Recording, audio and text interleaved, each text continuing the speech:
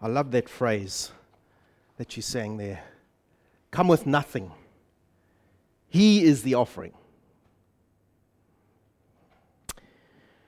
And that's what the Psalm 135 is calling us to. It's calling us to come and worship the Lord together. So if you're not there yet, Psalm 135. Well, what a year it's been, 2020.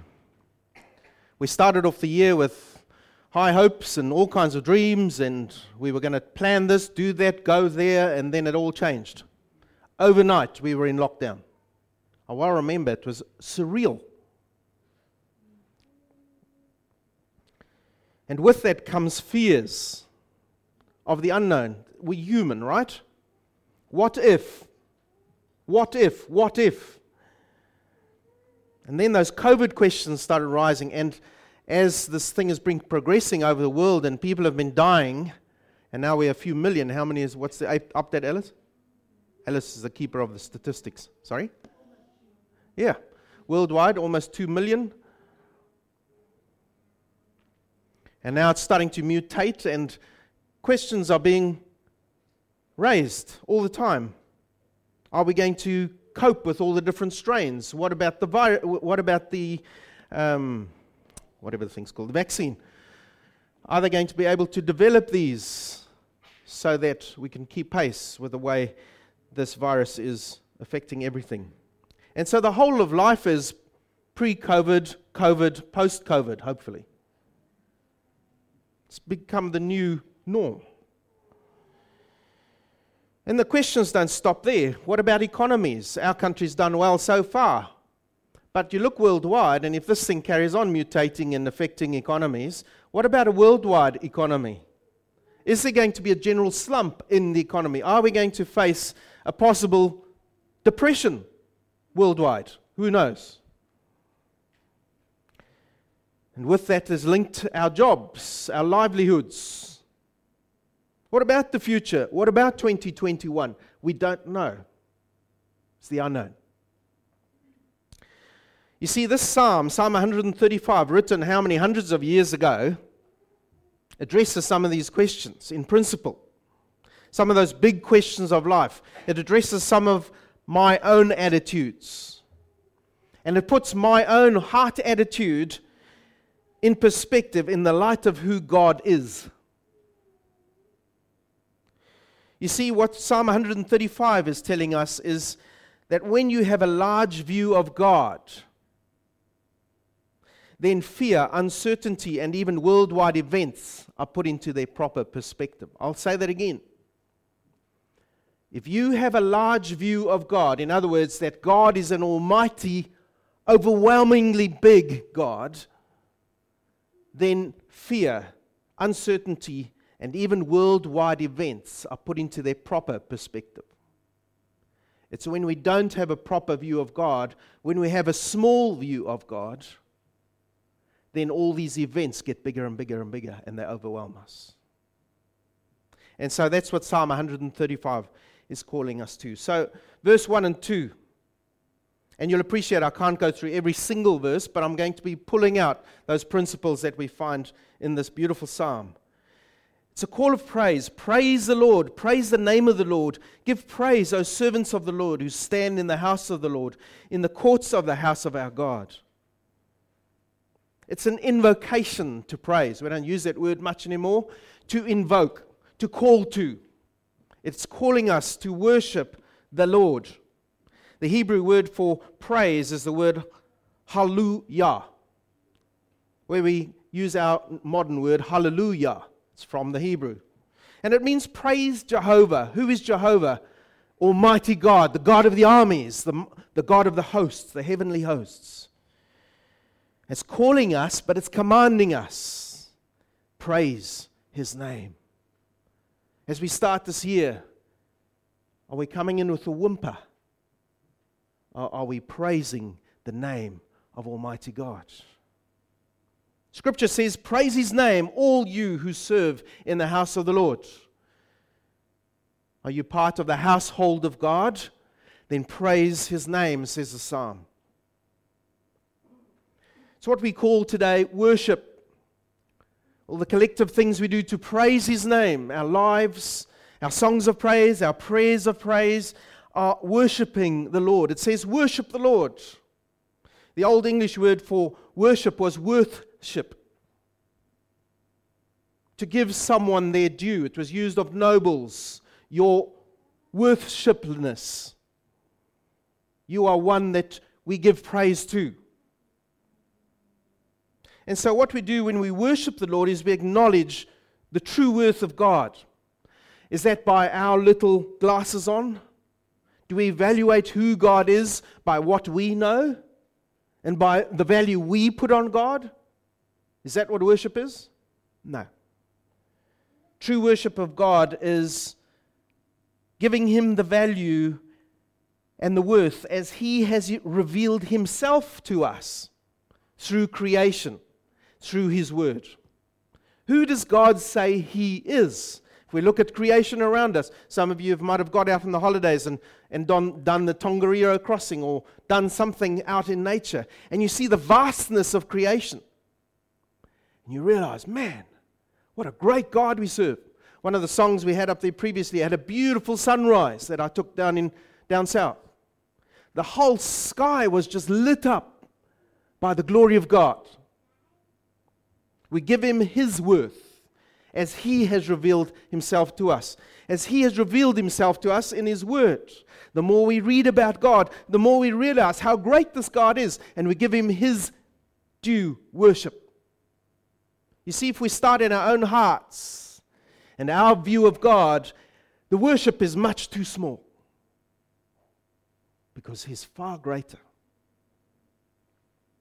And so true worship of God, when we bring Him His due as shown to us by Him, it does something to you and I. When you're walking out in nature and you see that beautiful creation, what does it do to you? Does it make you strut around and say, what a good fellow I am, what a great guy? No, it humbles us, doesn't it? It makes you realize, and you'll often hear this, it made me realize how small I am. That's the right effect of knowing who God is. It makes us realize how small we are, how great He is. It humbles us. It destroys our self-importance. It puts us in perspective again, because we often get big heads so quickly. Leave us alone for 2 seconds without thinking of God, and my head puffs up. It's one of the worst sicknesses we have. And until the Lord comes, we won't be cured of that one. It will always be with us until Christ comes and makes us like Himself. Then we will know what true humility of heart is. The Archbishop of Canterbury, William Temple, when he was the Archbishop, said this. Listen to this. This was really well said. To worship is to quicken the conscience. How? By the holiness of God. My conscience is pricked. To be a conscience in the true sense of the word again, when I realize how holy God is. True worship is to feed the mind with the truth of God. It's not just mindless feelings. True worship of God is to feed the mind about the truth of who God is. And then it's to purge the imagination by the beauty of God. My imagination is affected when I'm worshiping God because it is broadened when I think about who God is. It is to open the heart to the love of God. When I worship the Lord and I realize how much He loves me, it opens my heart even bigger. And it leads to devoting the will to the purpose of God. When I am truly worshiping the God, when my imagination, my mind, when all these things are affected, then my will, my feet are affected in the way I live before the Lord. I'll repeat that whole phrase with no interruptions. To worship is to quicken the conscience by the holiness of God, to feed the mind with the truth of God, to purge the imagination by the beauty of God, to open the heart to the love of God, and to devote the will to the purpose of God. That's what true worship is. True worship isn't unthinkingly rushing here on a Sunday morning to get here on time because the service is going to start. True worship isn't just coming together and singing songs, praying, listening to a sermon, going home. That's just the framework we put around true worship of God. It's there to help us to put flesh on our worship. And so if you've come here, you've just sung a song, we've prayed, we're reading the Bible, listening to a sermon, it doesn't mean you've worshipped the Lord. You're holding on to a skeleton. The Lord says, worship me from your heart, with your imagination, with your mind, with the love in your heart, with the will of your feet. Worship me. That's what these first two verses are calling us to. It says, change me to worship you with my whole being. And so as we come to the end of 2020 and the start of 2021, it doesn't matter what's happened in 2020. Put it behind you. Worship the Lord in 2021 with your whole being. And worship an almighty God, not a small God of your own imagination. Worship the true God. Why should we worship the true God? We've got verses 3 to 14. Because he gives us his own reasons. The first one is this, verses 3 to 4. Look at it. For the Lord has chosen Jacob for himself, Israel as his own possession. Verse 3, praise the Lord, for the Lord is good. Sing to his name, for it is pleasant. So why should we worship the Lord? Firstly, because he is good. His very essence, his very nature is perfect goodness. We need to be reminded of that because we get blunted to these truths. The Old English word for good was the God. The word for God was the good. And it was shortened to God. The good became God. He is goodness itself. His wisdom, his knowledge, his judgments are good. You might disagree with God, but his judgments are good. His decisions over your life are good. His power is good. His works of all creation are good. Why do we know that? He said so. Genesis 1. God looked at everything he created and he said, it is good.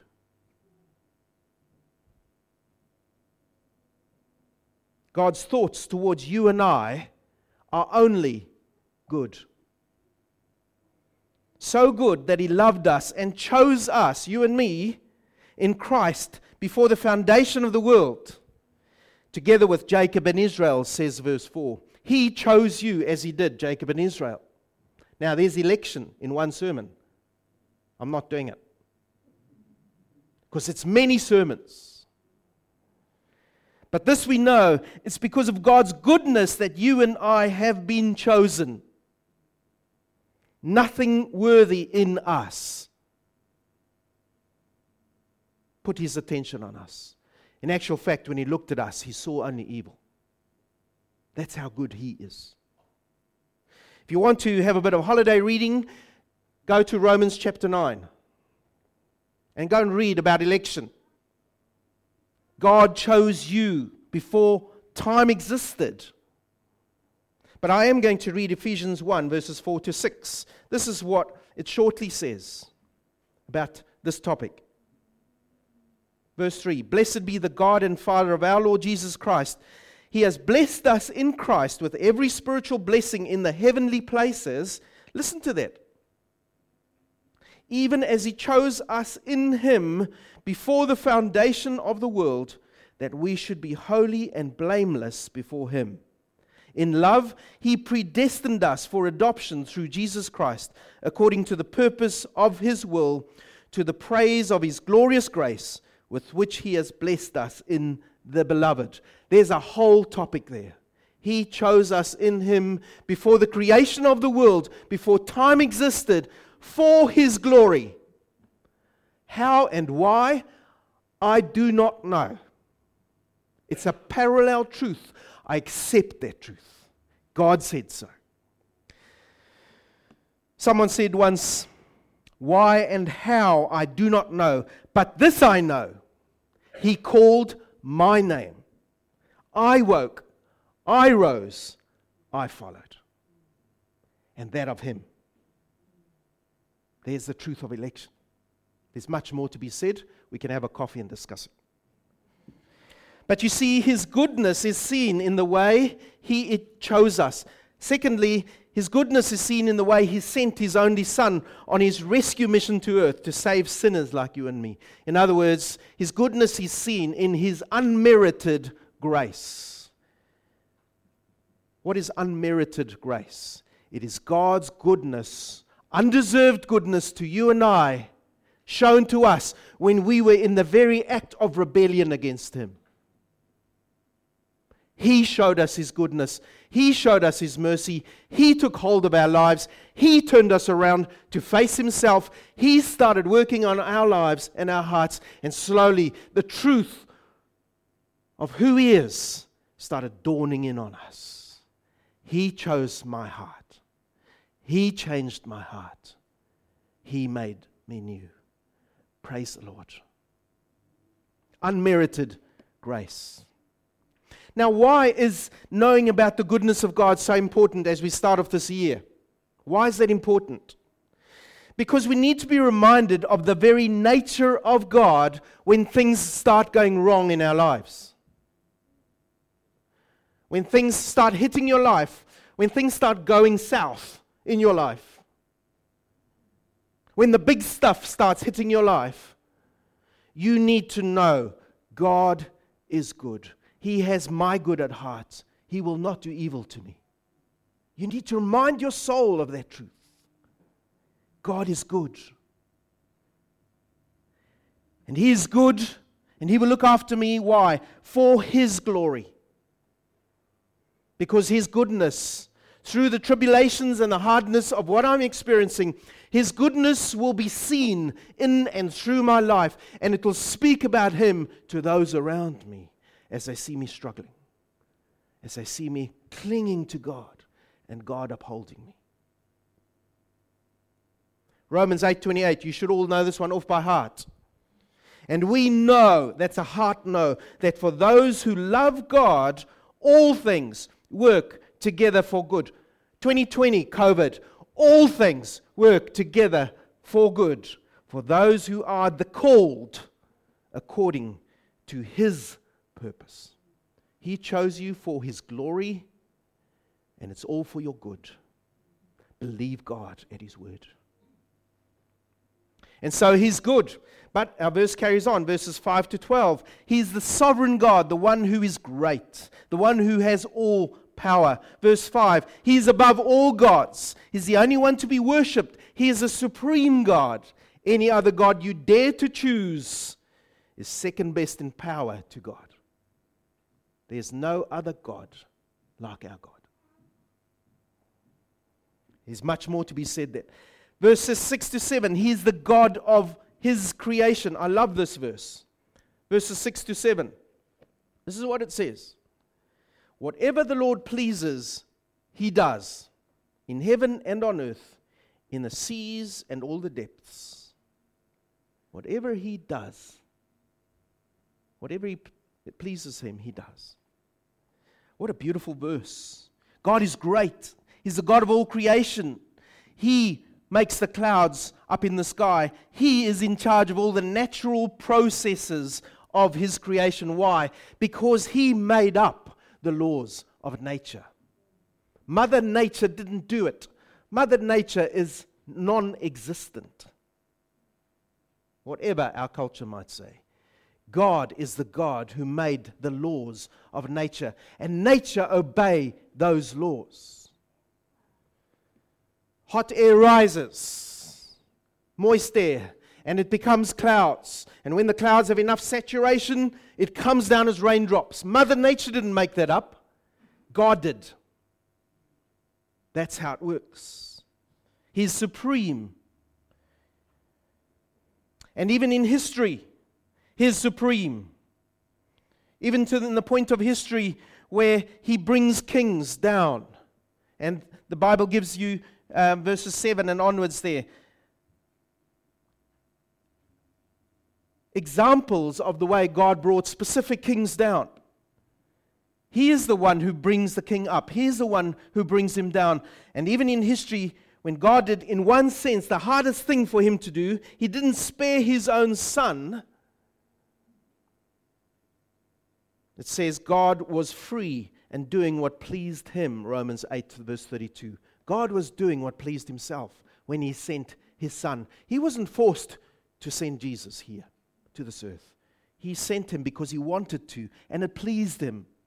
And then Paul says that the self-sacrifice of Jesus in death, Ephesians 5:2, was a fragrant offering and a sacrifice to God. Yes, even the death of Jesus Christ was pleasing to God, because God knew what he was doing with that death. He is the one who is all-powerful.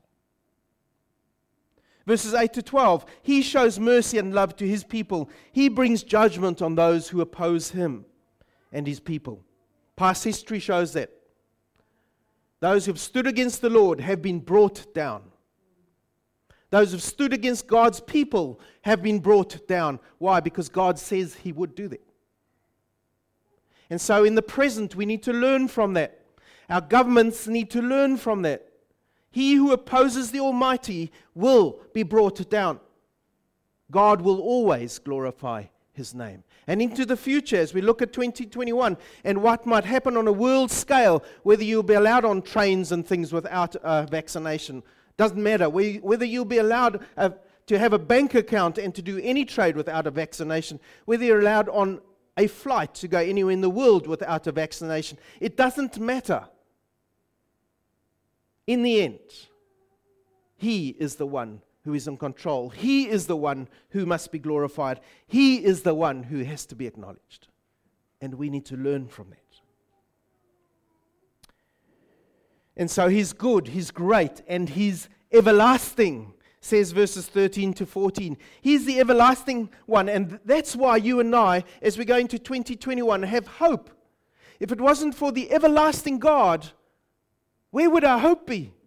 If God was dead, what's our faith all about? But he's an everlasting God. He's the unchanging one. Now here's your theological term for the week. Unchanging, he is the immutable God. Unchanging one. And therefore we have hope. Therefore our hope is secure. Our circumstances may change, but our hope never does, because he is immutable. Well, I hope you've been encouraged by who God is and why he does these things for us and why he is to be worshipped. Because I'm taking you to some bad news now. And that's man's worship. Man's flavor of worship of himself and his gods. Verses 15 to 18. I'm going to read this because every single one of us is tempted by this type of worship every single day. Verses 15 to 18. Listen to what it says. The idols of the nations are silver and gold, the work of human hands. They have mouths, but do not speak, speaking about their idols. They have eyes, but they do not see. They have ears, but they do not hear, nor is there any breath in their mouths. Now look at verse 18. If this is all you hear for 2021, listen to this. Those who make them become like them. So do all who trust in them.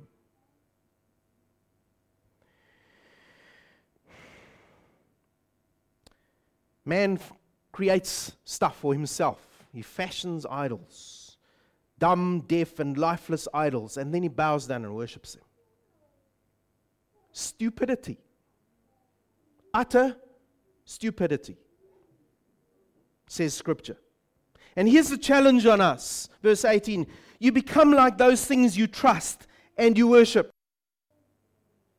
Now, I'm pretty sure you've seen that whole thing about people looking like their pets. My dog's not bald yet. But it's quite often true. There's a kind of a funnier likeness. Maybe it's just in our own eyes. But we become like those things we worship. That's what Scripture is saying here. You become like the things you worship. If you worship lifeless things, you will become lifeless. If you worship dumb things, you will become dumb in your very nature. If you worship an object, you will become dehumanized. Just look at the way things are going with us worshiping our little cell phones in front of us all the time. No one's talking to anyone anymore. We become dehumanized. And so what do we need to do now? We need to actually have cell phone sabbaticals. That's what people are saying on the net. Put your cell phone away, go on holiday, leave it at home. Why? Because we are becoming dehumanized. We are becoming like the objects we worship, whether we like it or not. If we worship success, we become fleeting and shallow. Because that's what success is. If we worship ourselves, we will pass and fade. Because that's what's going to happen to us. But if we worship the Lord, says the psalm, we will become like Him. We've just seen what that's like. Growing in goodness, which will enjoy forever. Which will grow and endure forever. So become like your God. How do we become like our God? Worshipping Him. You become like who you are worshipping. We need to remember that in this year. You know, consumerism is taking over our world. And I'm the first one to put up my hand. You get a motorbike, you want to put stuff on it. You get a car, you want to put mods on it. You get a cell phone, you want the latest and all the apps. Consumerism. We become like the things we worship. So what do we do with this? We're not finished with the psalm, verses 19 to 21. This is the call to you and I. This is the so what? O house of Israel, communal call. Bless the Lord. O house of Aaron, bless the Lord. O house of Levi is calling all the Israelites together in all their factions and sections. Bless the Lord.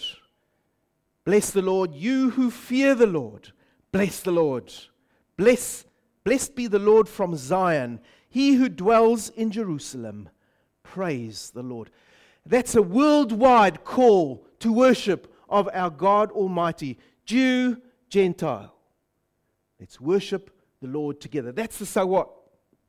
Give the Lord His worship in 2021. Why? Because He is good. He is sovereign. He holds you, He holds your future. To quote a famous living guy now, who's sitting right amongst us, He holds us in His grip. Thank you, John Malcolm. He holds us in His grip. So give Him His worship. Worship the Lord. And warns the psalm, turn your back on other worthless gods. 2021, lest you become like them in your thinking. Use the resources gifted to you by Almighty God, but don't worship them. Use them and give God glory and praise and thanks for those resources. Don't worship the things God gives us. That's our call for 2021.